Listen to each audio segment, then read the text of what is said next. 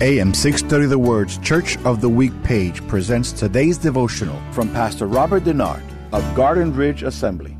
Are you a finisher? Several years ago, I had reconstructive surgery on my knee due to a skiing accident. After the surgery, the physical therapy was difficult and painful, and sometimes I really wanted to give up. But over time, I kept seeing results that took me further and further and allowed me to walk again and eventually be really active. Philippians chapter 1 verse 6 says, "Being confident of this, that he who began a good work in you will carry it on to completion until the day of Christ Jesus."